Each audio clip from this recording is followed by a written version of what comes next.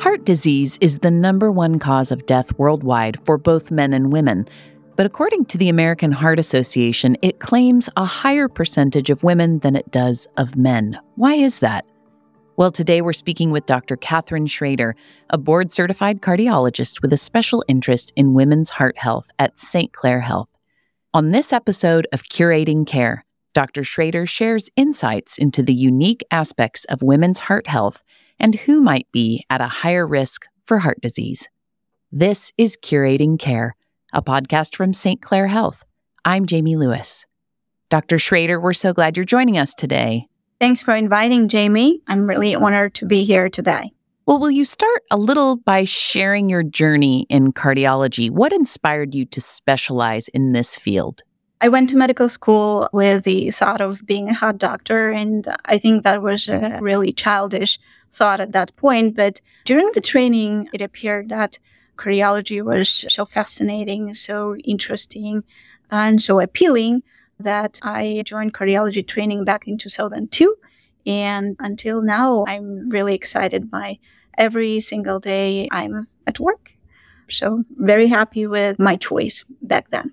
What do you find most rewarding about this career? I think what is interesting about cardiology is that it is very meaningful on all stages of a patient's life and at anything what a physician does.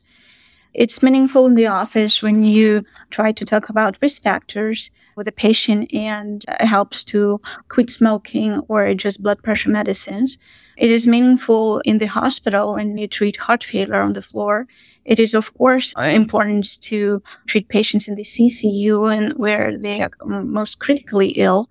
And on all these steps, you make so much impact in patients' life that, of course, brings a lot of reward to our everyday tasks.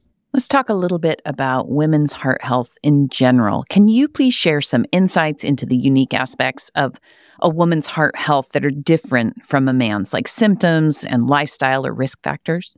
I think that the most important thing is that we have to know that in females, there are some unique risk factors of heart disease that unfortunately are not paid attention to. Of course, for both genders, smoking, excessive weight, high blood pressure, diabetes, and high cholesterol are the most important risk factors of artery disease and stroke. But in women, problems during pregnancy, such as gestational diabetes, gestational high blood pressure, preeclampsia, or a baby that is born prematurely with a low body mass, can significantly increase the chances of get cardiovascular problem in future. Besides, females who underwent treatment for breast cancer are at additional risk. So there are a lot of patients that are missing efforts in reducing risk factors of cardiovascular disease. What are some common misconceptions or myths around women's heart health that you often encounter? I think that the most often one is that, and the first one is that it happens more rare compared to men. That's not true. Heart disease happens pretty equally in both genders. In women, it does happen usually a little bit later in life. However, lately, there has been an increase in cardiovascular disease in especially young females. That's the first thing. The second, I think, the symptoms. The symptoms of heart disease differ greatly between genders. The majority of symptoms in females would be pretty much similar: chest pain, shortness of breath, palpitations. But it feels that females at times describe their symptoms differently from men, and that misleads physicians when they make a differential diagnosis. It's actually very interesting.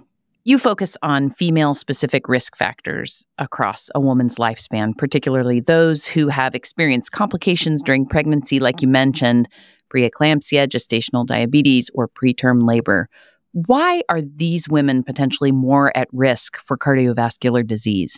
So this is a good question, but unfortunately, I don't have a good answer.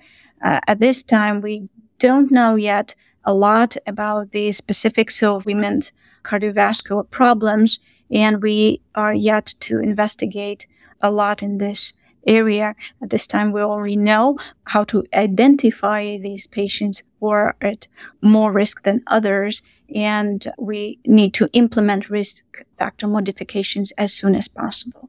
Are there specific warning signs or symptoms they should watch for? The symptoms of heart disease in both genders are usually chest pain, shortness of breath, inability to exercise, fatigue, sometimes leg swelling, elevated blood pressure, or palpitations. Are there key preventative strategies you recommend for women following pregnancy to support their heart health? First of all, for all women, it is very important to lose pregnancy weight, to control the blood pressure, not only during pregnancy, but the first weeks after pregnancy. It is, of course, important to maintain good Mediterranean-style diet and regular exercise. I'm thinking of the stages of a woman's life, and I'm curious, how do hormonal changes throughout a woman's life, like puberty, pregnancy, and menopause, how do those impact her cardiovascular health? Yes, you're right, straight to the point. Of course, hormonal fluctuations do affect basically every system of a female's body and, of course, cardiovascular system.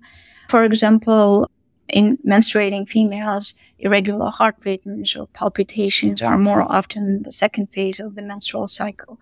The premature menopause or menstrual irregularity, like in patients with a polycystic ovarian syndrome, significantly increases chances of cardiovascular problems in future. Those increase the probability of cholesterol and other lipid disorders, as well as high glucose, and this way promote the plaque buildup in the arteries of the heart and brain.